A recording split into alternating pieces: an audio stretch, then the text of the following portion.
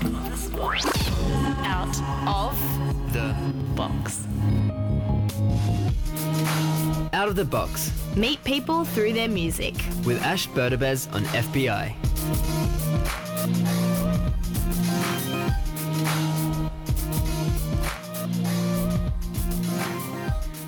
Well, hello there. Indeed, you are listening to Out of the Box. And thank you so much to Stephen Ferris, king of the disco. Another great morning. He's just dancing in here most of the time. It's very fun to watch. And Jazz Twemlow is my guest today.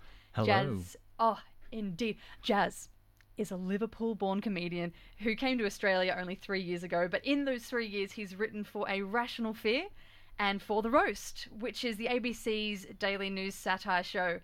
He also writes for The Guardian a lot, and he's just started up his own podcast. Yesterday, actually. And the podcast is of the same name as his one-man show. It's called Disgruntlist, and much like the name might suggest, it's a good old crabby rant about a lot of current issues that warrant a good old crabby rant. That's Welcome. a lovely way of describing that. Thank you very much. It really, it's a good release valve on all the things that I'm particularly pissed off on. Is there a particular reason that you wanted to start this podcast right now? Unemployment at the moment. It'll do it to you. Yeah. I don't know. I guess it seems to be the way. It seems to be the comedy model now. Like a lot of stand-ups are doing their own podcasts and stuff. And I just think that's sort of where things are heading, and you kind of need one. Yeah. Plus, it's actually a good way of workshopping material as well, like talking your way through issues that really annoy you, and kind of coming across little bits of material on the fly, which is kind of cool. It's a particularly annoying thing I noticed recently. Bill Shorten was delivering a bit of a speech about all the lies that Tony Abbott has told, and during which... Yeah, Tony Abbott had his back to him the whole time, the entire time. which is amazing. You'd think that there'd be some sort of manners. Yeah, Like, for just a that little bit. job especially, Yeah. like you'd think, like even two people meeting at a sex po, you know, like if even if they were surrounded by sex toys, like in wibbly bits, like if one of them started to turn their back on the other, say, hang on, look, I know this is Sexpo and there's graphic images everywhere, but that was rude. Like even there, you wouldn't turn your back on someone, but you kind of think, yeah, the building where the country gets run, you might kind of, I don't know, listen to the person that's criticising you. Yeah, sans wibbly bits, you'd think it'd be a bit easier to actually, lend an ear to the leader of, representative of probably 40% of the population. Maybe that's Just what Parliament House needs, just lots of wibbly bits. Walls made of wibbly bits. Yeah. Oof, I that'd be started tough. off weird. And you were also having a bit of a grumpy rant about the ABC cuts. Yes, I was. Yeah. And we'll talk about a bit more of that in a second, because you have published, Junkie has published your writing, and it is one of the most amazing pieces I've read all year. Oh, thank I'd you. have to say. I'm just, not blowing smoke up your ass, but, very good. And so we take our first track. It's called Purple Haze, Jimi Hendrix. Now, why this track in particular? It's the opening music for Bill Hicks walking on in his DVD Revelations, and he was really the comedian that got me interested in comedy. So yeah, just the power of that song, him walking on it, really, really left an impression. Wicked on FBI 94.5.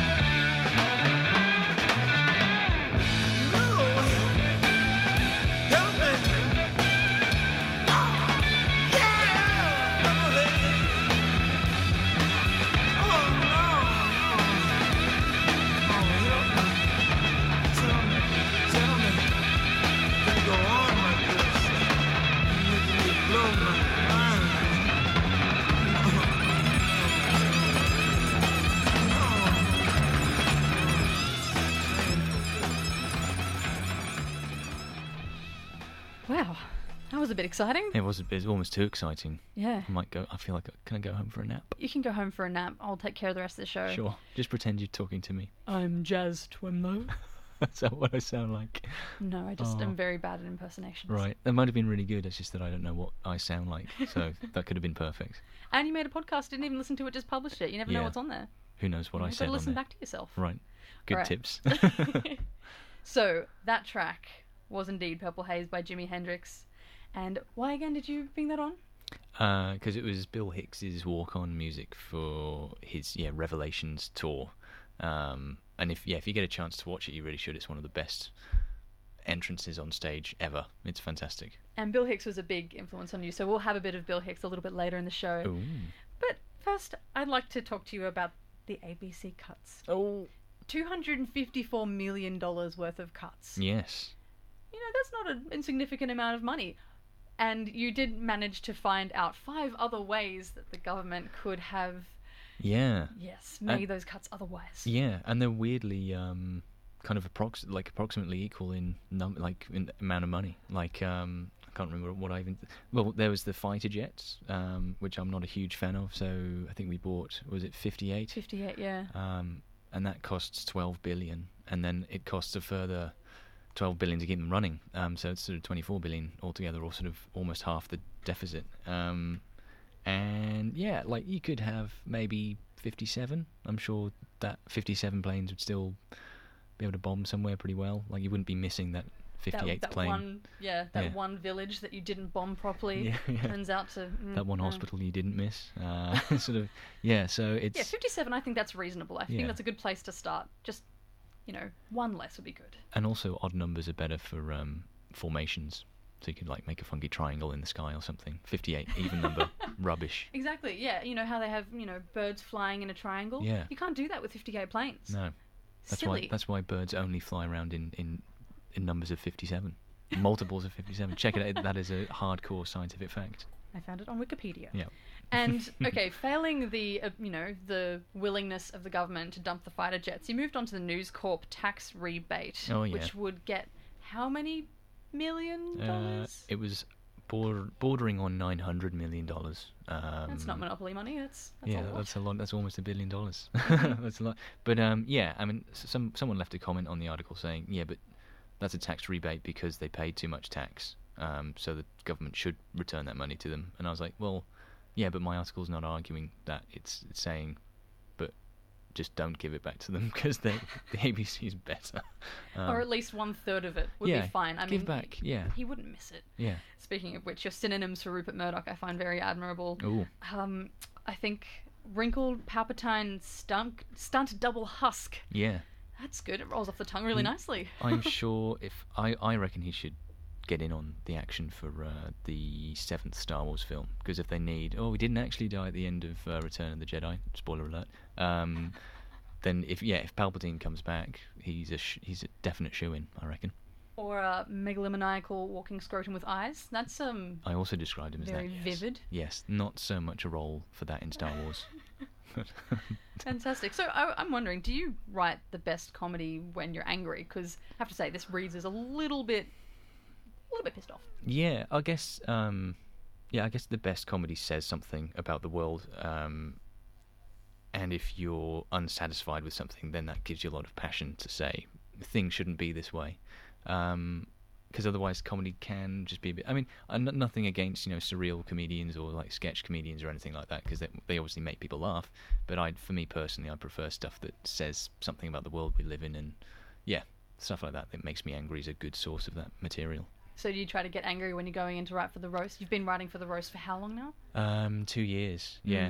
There's the worst mornings we have is when Nick, who's the executive producer and showrunner and director and everything, he and I and the other writers are sitting at the table and saying, there's nothing in today's news that makes us angry. So that's when we make episodes that they're just fun, and those tend to be the episodes where the silly stuff happens. So we'll talk a little bit more about the roast in a sec, but first we've got a track called If I Had a Tail. Love that song. By Queens of the Stone Age. Yes, it's great. I get up at 5:30 every morning and walk to the roast, sometimes jog, And this is a real great. The thumping riff at the beginning is great. Getting your legs moving, walk into work, kind of get energized kind of music. What even is 5:30 a.m.? Oh, we'll talk about it later.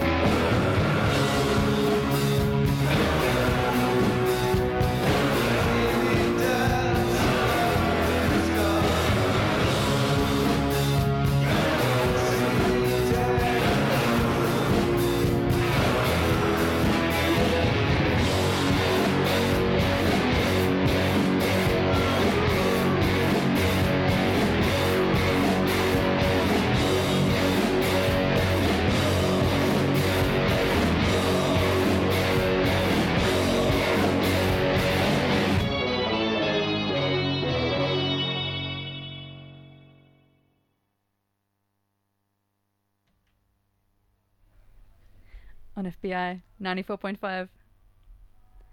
Little bit of extra lovin' on the end of that track from Queens of the Stone Age. You're listening to Out of the Box, and my guest today is Jazz Twemlow. Still. I'm still here. Yeah, he said he was going to go home for a nap, but second wind. Yeah. Which which is fantastic. It's good to have you here. Thank you. And so you've been writing for The Roast for 2 years, and you guys have just wrapped up. Yes. Yeah, we finished for the year. Yeah, and then have to wait and see what happens next. It's going. I mean, hopefully something happens. So luckily, at least, if nothing happens, you've left us with a box set for next year. True. So, tell me, what do you predict for next year in Australian politics? It's hard. Like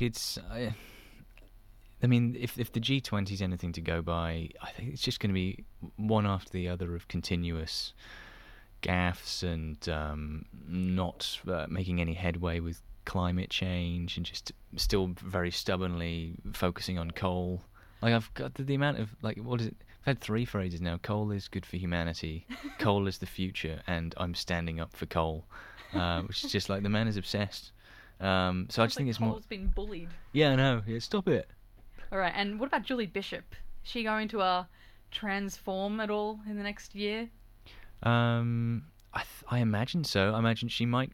If my sense is that Tony Abbott's popularity will diminish, or he might cause problems, and she's going to have to take a more proactive. I think she will probably sort of become more of a main figurehead of them. I reckon. I think I'm referring more to the fact that in the Roast box set, it says that she might turn into a post-gender bodiless identity and become pure politics, basically based on the fact that she doesn't identify with feminism at all. I'd totally forgotten about that. Yes. She said she doesn't identify as a feminist. Yeah, so we said she would be post-gender and become the pure energy of politics, and I think we had a photograph of a beam of light standing behind a podium. It's weird how you forget script. We always forget our scripts the next day. When we come into work, we can't remember what we did the previous day. I think if you're working that much, I mean, it's 5 days a week, right? 4, and then, we get the Fridays off. Indeed. So 4 days a week, starting at 5:30 in the morning. What kind of hours are you doing there? So we start chatting about news stories at 7 a.m, and then usually by about 8:30 we've chosen them and kind of what we want to say about them, and start writing around 8:30, and then at 10:30 all the production crew comes in, everyone, props, management, everything, and we do a read-through for them. And then we set about rewriting it until about midday, 1 o'clock.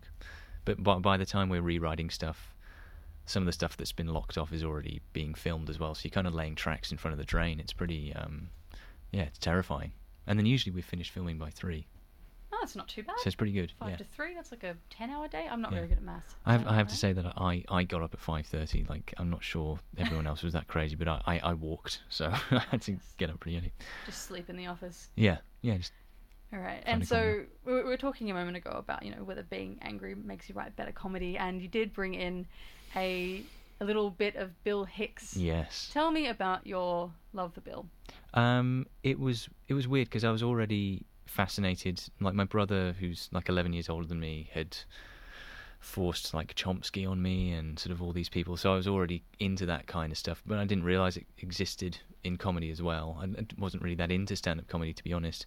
So when I saw Bill Hicks, I was like, oh, he's saying exactly the same things as George Monbiot or Chomsky, but just like Bill Hicks said, he's Chomsky with dick jokes. So yeah, I instantly it's like, oh, okay, so you can be funny and say something that means something. Fantastic. All right, you're listening to FBI 94.5, and there's a little bit of a language warning on this one, maybe even a content warning. Yeah. Indeed. All right, Bill Hicks on FBI 94.5. You never see my attitude in the press. That's what bugs me. You never see my point of view. For instance, gays in the military. Now, I don't know how y'all feel about it. Gays want to be in the military.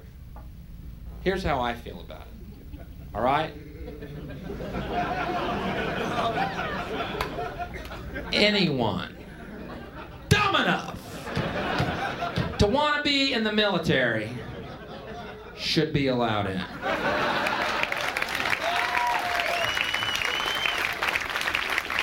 End of fucking story. That should be the only requirement. I don't care how many push-ups you can do. Put on a helmet, go wait in that foxhole. We'll tell you when we need you to kill somebody. You know what I mean? I'm so sick. I've watched these fucking congressional hearings and all these military guys and all the pundits seriously, the esprit de corps will be affected, and we are such a moral... Excuse me, aren't y'all fucking hired killers? You are thugs, and when we need you to go blow the fuck out of a nation of little brown people, we'll let you know. Until then, where did the fucking military get all these more? We are the military. Is that a village of children and kids? Where's the napalm? I don't want any gay people hanging around me while I'm killing kids. I just don't want to see it.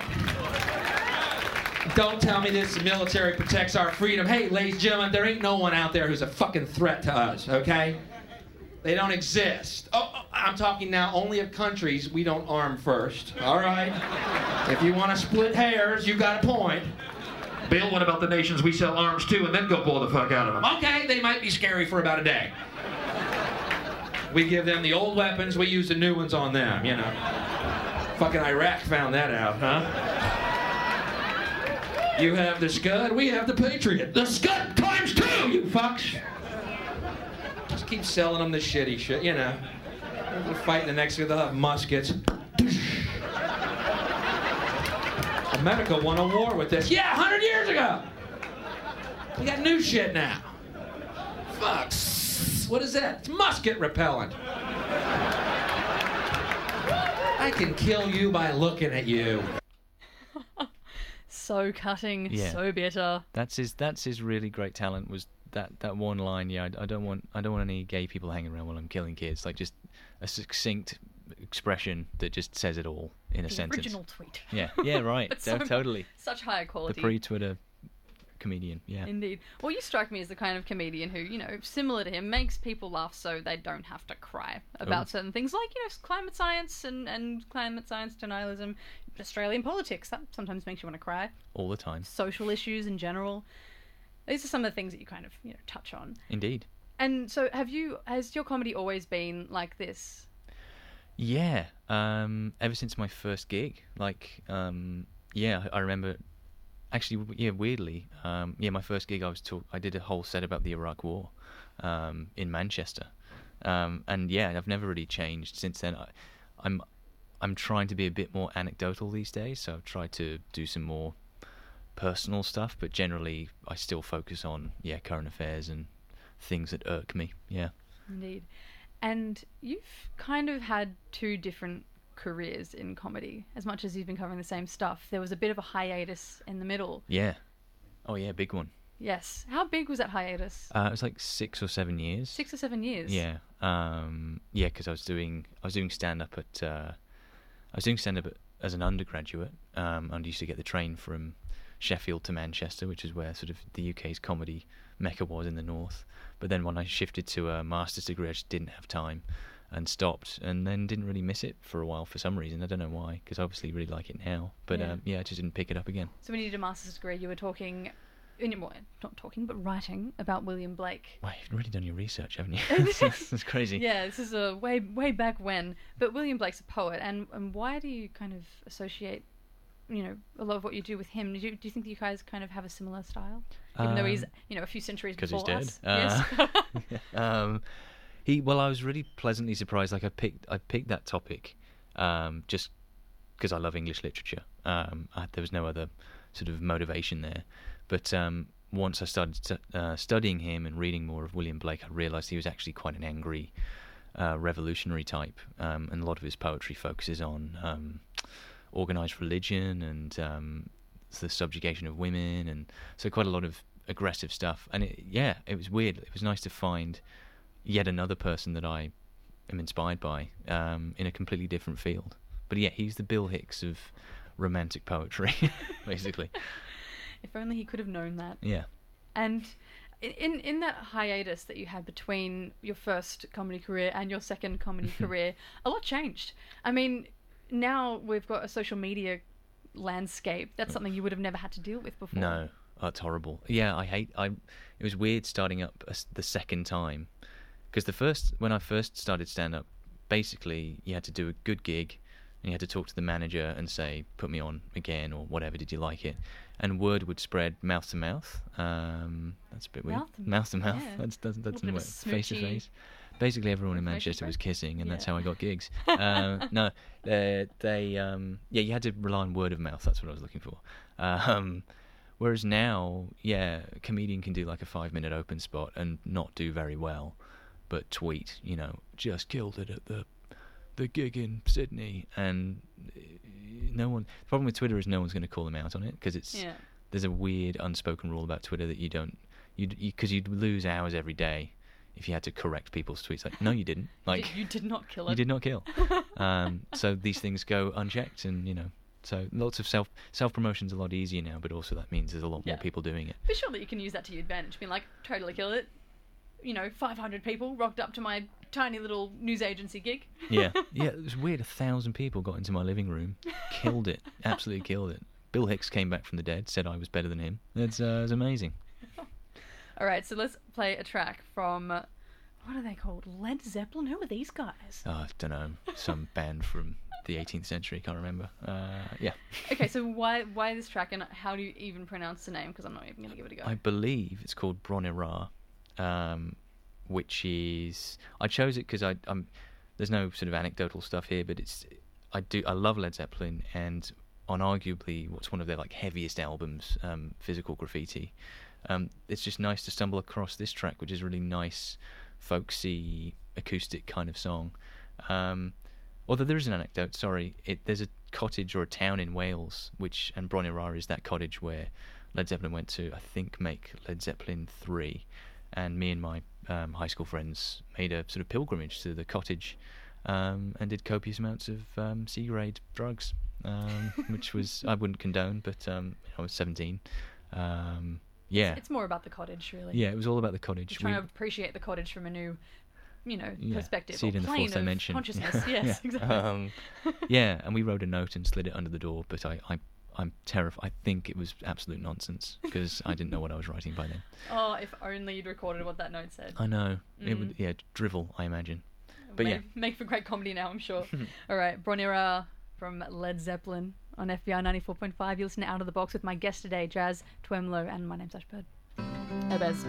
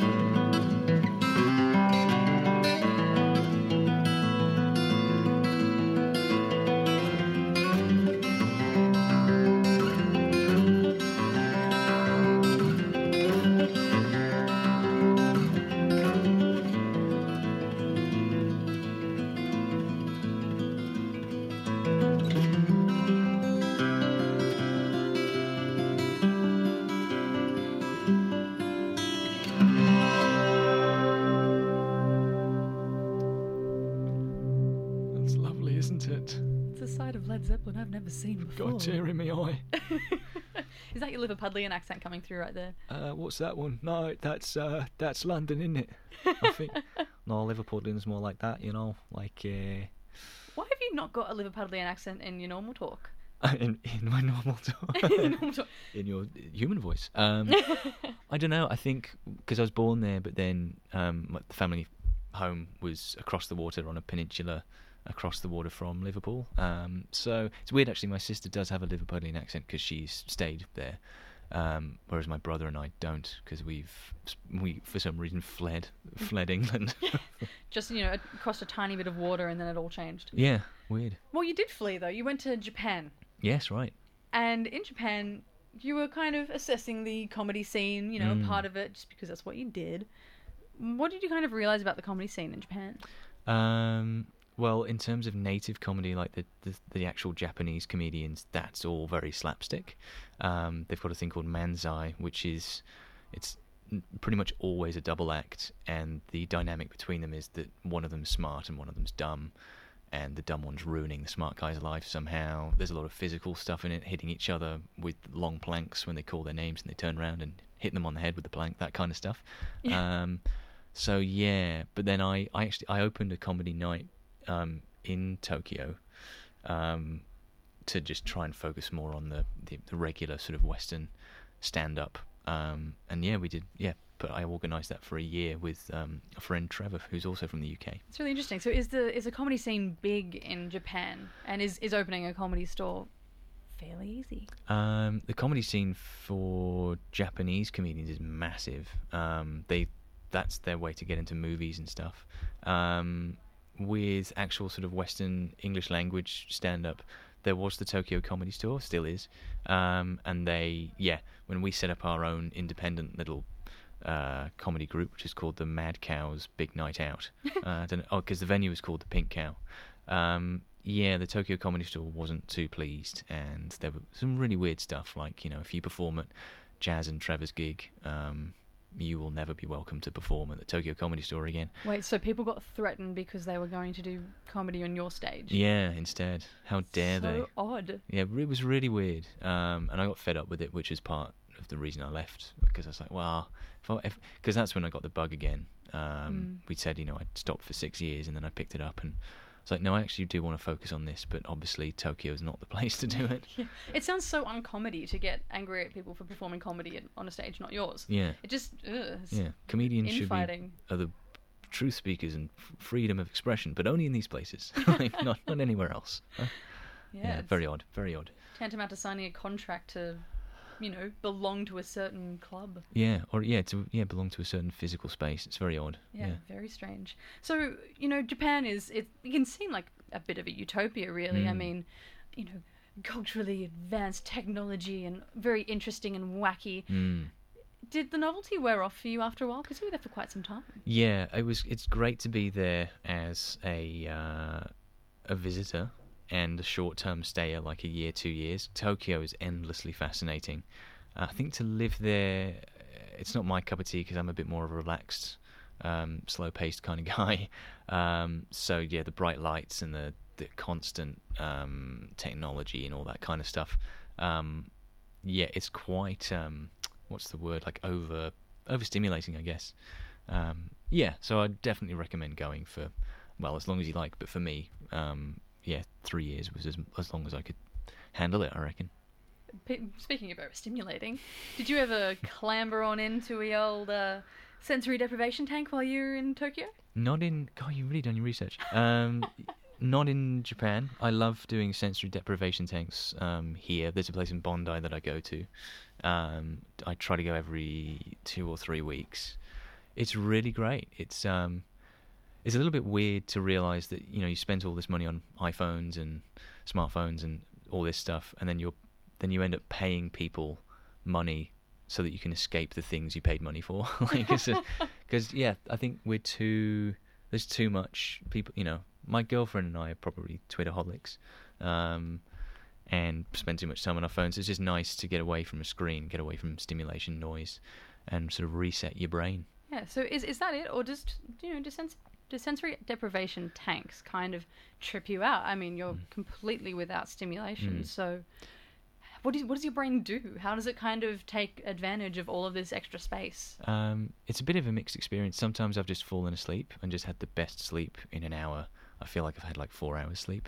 But yeah, sometimes if you're very awake, then your mind does start to fill in the gaps. So I've had a few times where I've had some pretty... Nothing wacky like in The Simpsons where they imagine going into someone else's body. Unfortunately, I wish it did. I want my money back. But you do see like swirling colours, shapes. And it gets like sometimes a feeling of movement, like you're flying through a black sky. That's for me. I don't know. I'd be interested to see what other people have experienced in there, actually. Yeah, I think that's I'm my gonna- experience. But Is it expensive to hang out in a sensory deprivation tank? Because I'd like to give it a go. it's like it's $40 for an hour, Oh, that's wicked. so it's pretty good. Do they change the water though? Well, one time I was in there and there were 2 poos, so probably not. What? No, that'd be horrible. But there was just another guy in there who died. They left him in there. No, yeah, they changed it. All right, I've lost my will to sensory deprivation tank. Yeah, what's the verb? To tank To tank. oneself. All right, well, we'll whack on a song for a moment by a band called, wait for it, Happy End. Hello. Okay, can you say the name of this track because I'm going to embarrass myself horribly? Yeah, it's called Kaze o Atsumete, which is the only Japanese karaoke song that I learnt, which I used to sort of whack out to impress Japanese people in bars. Those open karaoke bars. Yeah, I heard it on Lost in Translation, and it just means gather the wind, and again, similar to the Bronin Ra, it's a very nice, happy-go-lucky song. Fantastic. On FBI 94.5, my guest today is Jazz Twemlow.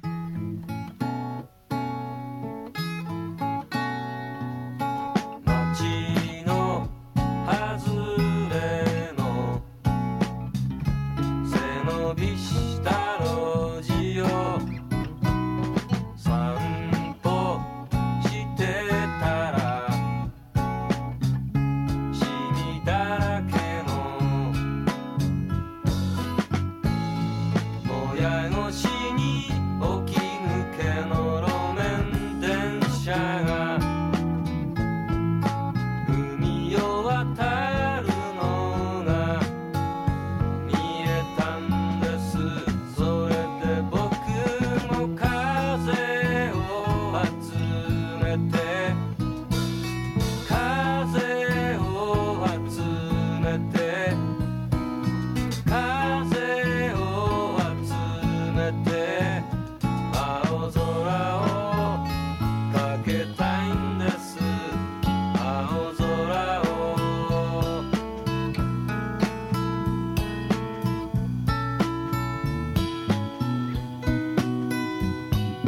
とても素敵な朝明け時を通り抜けてたらがらんとした防波堤越しに色のを掲げた都市が停泊してるのが見えたんです。それで僕も風を集めて風を集めて風を集めて青空をかけたいんです。青空を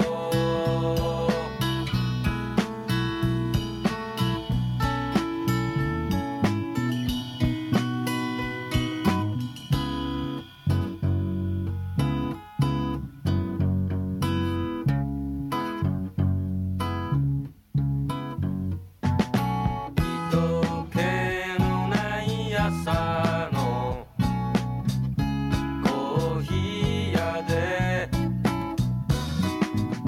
今を潰してたらひび割れたガラス越しに摩天楼の絹ずれが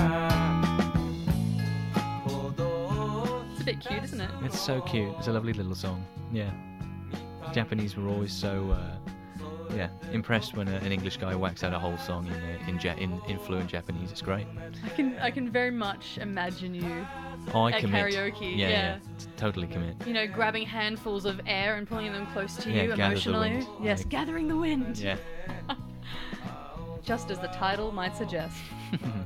So, you didn't have an entirely amazing time in Japan. You know, when the novelty did wear off, what kind of things did you start to notice about Japan that you hadn't really noticed before? It's just cultural differences. Like, Like, because, I mean, it's a pro and a con. Like, they're so polite and deferential, which is great. But then, at the same time, it creates awkward situations when, I don't know, for example, there's like a loud Western guy dominating a group conversation and being very obnoxious. And I know he's being obnoxious because I understand what he's saying. Mm-hmm. But, yeah, the sort of the Japanese people in the group wouldn't say anything. Like, they would just sort of nod along and smile because it's polite to show that you're listening and enjoying the trash that he's spewing forth. So what kind of stuff might he be saying? I mean, you're probably thinking of an actual example of this. It's just maybe like sexual conquests or just like how do I describe it? Like sort of rude or dirty kind of just. Yeah, I'm going to get drunk and then I'm going to F someone later on. And you're just sitting there like, yeah, but the Japanese people aren't enjoying this and you can see it, but they're going along with it, which is confusing. And also other times as well, like if you're trying to organise a party or something, they will be very, they will defer to you first because you're the Westerner and you're the guest. So it'll be like, oh, what do you want to do this evening? It's like, oh no, I'm happy doing whatever you want to do. It's like, well, okay, do you have a favourite restaurant? No, I'm happy to go to the one you want to go to. So getting a forthright opinion is sometimes a frustration. But again, like I said, it's a pro and a con. It's often extremely delightful. Yeah, lovely. It's a good bad. Yeah, it's a good bad. Not all bad. Yeah. But what about their TV? I mean, it's awful. Chaotic. Mm. Is it actually chaotic? You were on Japanese TV. Yeah, I snuck on. It mimics the city, Tokyo. Like, it's very garish, lots of flashing lights, very loud, very superficial. And I got invited on to talk about Japanese sex toys. So there's I'm not sure if they made them over here, but they might have done. There's a company called Tenga. And they it's really horrible. They've released you buy like a clutch of 6 eggs, and you pop the eggs open, sort of unscrew them down the middle, and inside there's like a weird, stretchy latex sort of glove rolled up and coiled inside, and you sort of use that to perform some sort of onanistic act on yourself. So I was there talking about that. Interesting. Yeah. And so not because I wanted to. They said, no, this is what you're going to talk about. I was like, all right, can I have a better topic, please? So it wasn't a comedian's show then. It was a. It kind of a sales show. Were you trying to sell these? Too tired of people trying unborn chicken fetuses. No, what was it? It was presented by 2 comedians, but it was about getting perspectives on Japan from Westerners. Yeah. So, I was on that, and I had to whip the egg out and pop it open and talk about it and say how ridiculous it was. So you were given almost a script?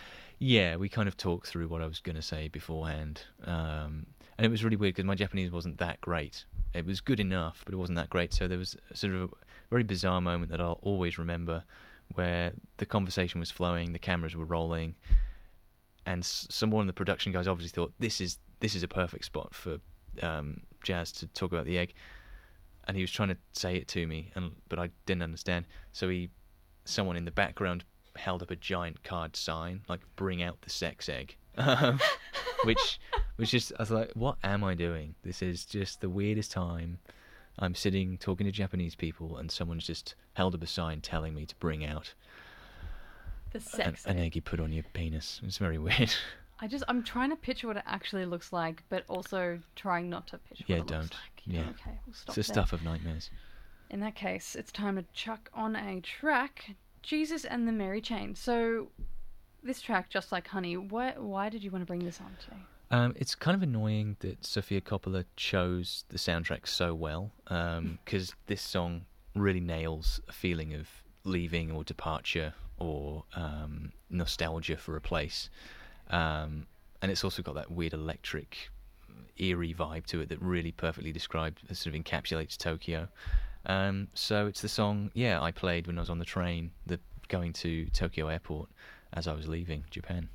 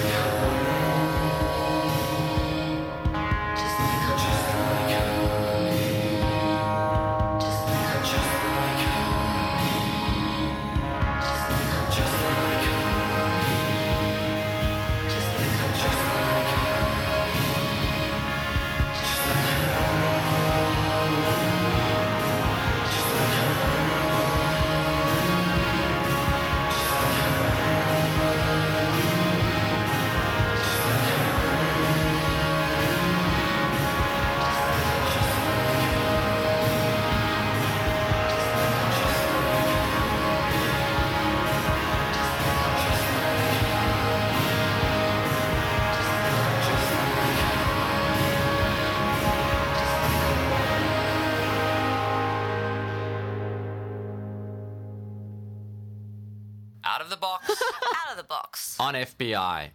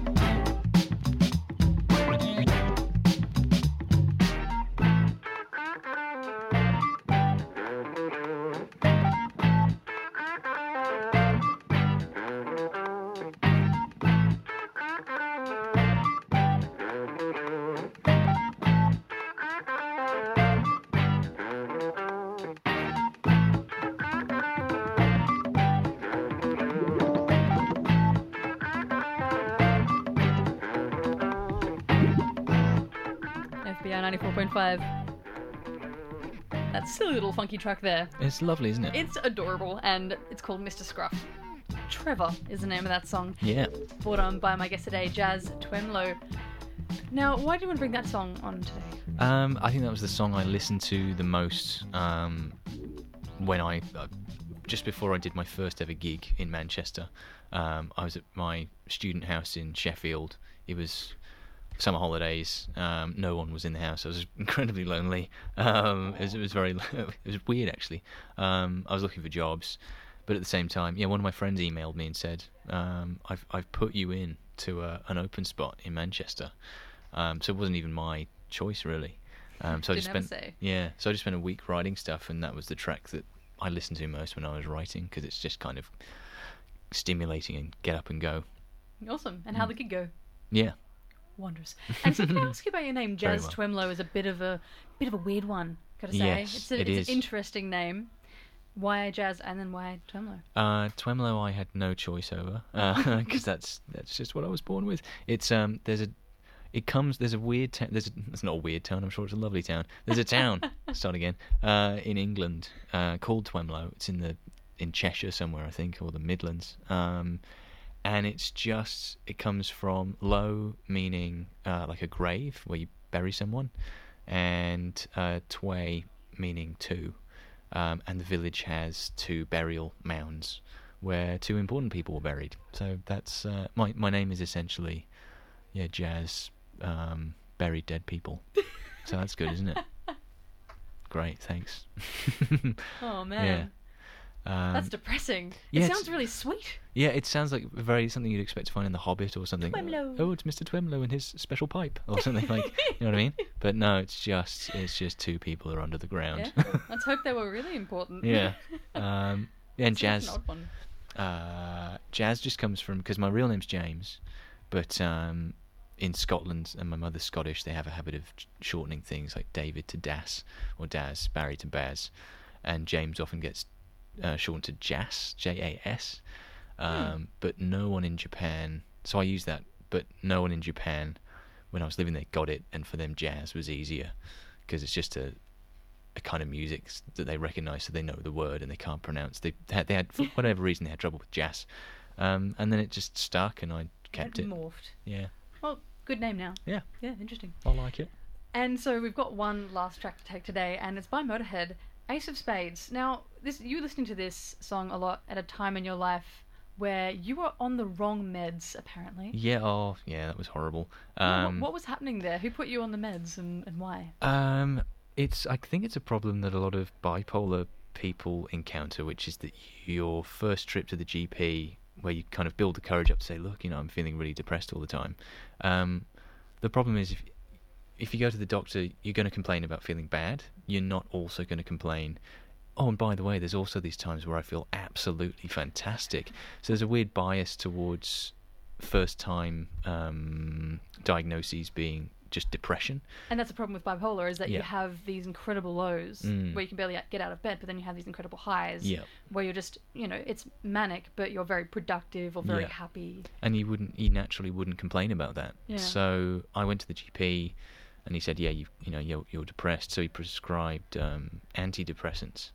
And of course, the problem with that is it shifts all the lows up to somewhere around the middle, which is nice. But then also, proportionally, your highs also go up as well. So what did that do to you? Like, at this time in your life, what's your life turn into when you're on these wrong meds? For me, I don't know how it affects other people, but for me, I just became extremely irresponsible and reckless, and a bit too reckless, really. I would drink several days in a row while still somehow turning up at work in the same clothes. It's all that kind of stuff, and I didn't feel any detrimental effect. Like, I was breezing through days without sleep and doing all sorts of silly things. But then that's the trigger for going to see a specialist. Like, look, whatever these pills are, I don't think they're quite working, because I've turned into I'm a very responsible guy, so all this stuff I'm doing just doesn't feel like me. And he said, yeah, well, then that in itself is almost a diagnosis. If you take antidepressants and that happens to you, it's probably more because you're bipolar and not just depressed. It's really interesting. And as a comedian, and just as a person, you're a very logical guy. Does that make having bipolar easier, being logical, or does it make it harder?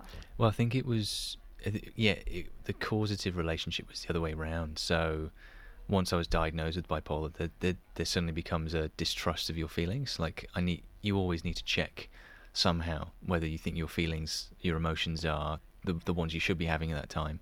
So you start heavily vetting your thoughts and putting through a lot of mental checks, and out of that comes trying to be incredibly logical and not giving way to emotion, because you can't trust them sometimes, unfortunately, when you're in that state. It's really interesting. So does that mean that, as having bipolar, does that make it kind of, when you have those highs, when you have those more productive periods, does it make it better to be a comedian?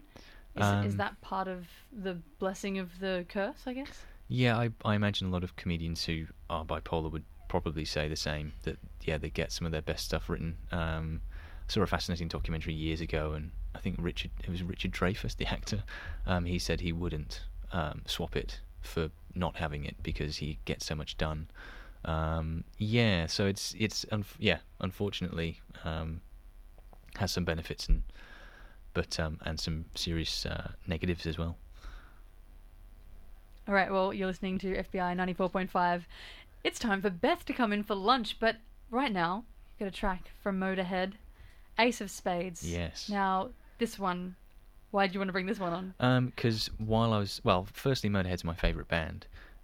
Secondly, while I was in that crazy phase of 4 months of being on the wrong stuff, I got a rather sizable Motorhead tattoo on my back. Which I don't. It's not one of those, and I regret it stories. I'm happy. That guy got it because I would never have got that. But I'm happy that the Jazz then. He got it for you. He got it for me. It was a That's present a lovely from way of saying. Manic You to Yeah. Normal You. So usually, all he got me was hangovers and substance problems. But the tattoo is a gift. I'm very happy he got it. I should say, if you're listening and you're struggling with any of the you can get in touch with Lifeline on, is it 13 11 14? Got it on my head by now. Yeah, that's good. All right, it's been fantastic talking to you, Jazz. Yeah, and you now, too. Thank now you very we've got much. a track from Motorhead. Got a Motorhead tattoo. Yep. Kind of didn't, kind of did. Yeah. Wasn't me. On FBI 94.5.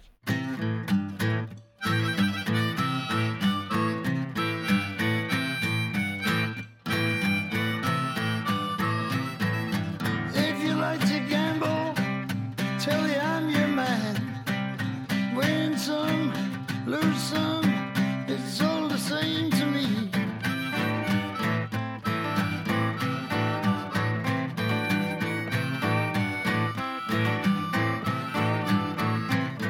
The pleasure is to play, makes no difference what you say.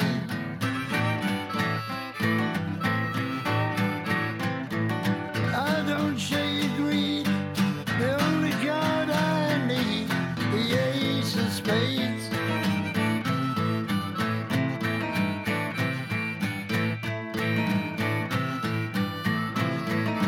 Going for the high one, dancing with the devil.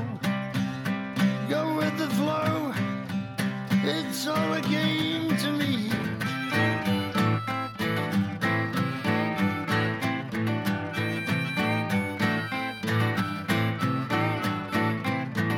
Seven come 11, snake eyes watching you.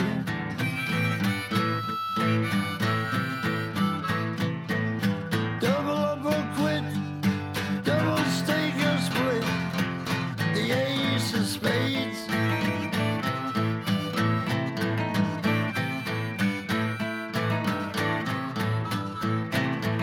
You know I'm born to lose, and gambling's for fools. But that's the way I like it, baby. I don't wanna live forever.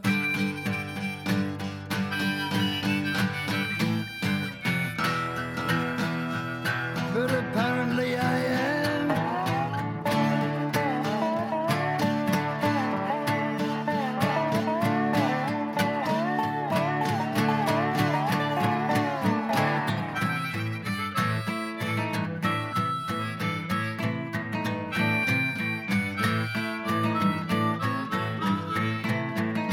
Pushing up the ante, I know you gotta see me.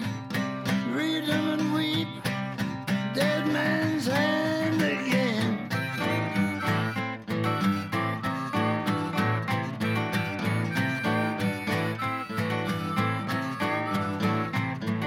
I see it in your eyes. Take one look and die.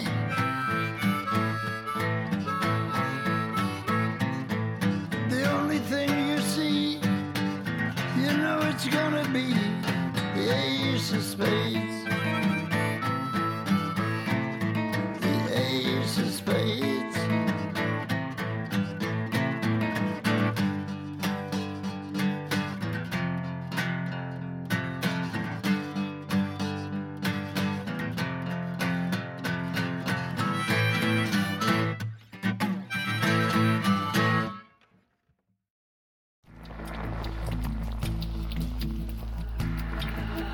Out of the box. Out of the box.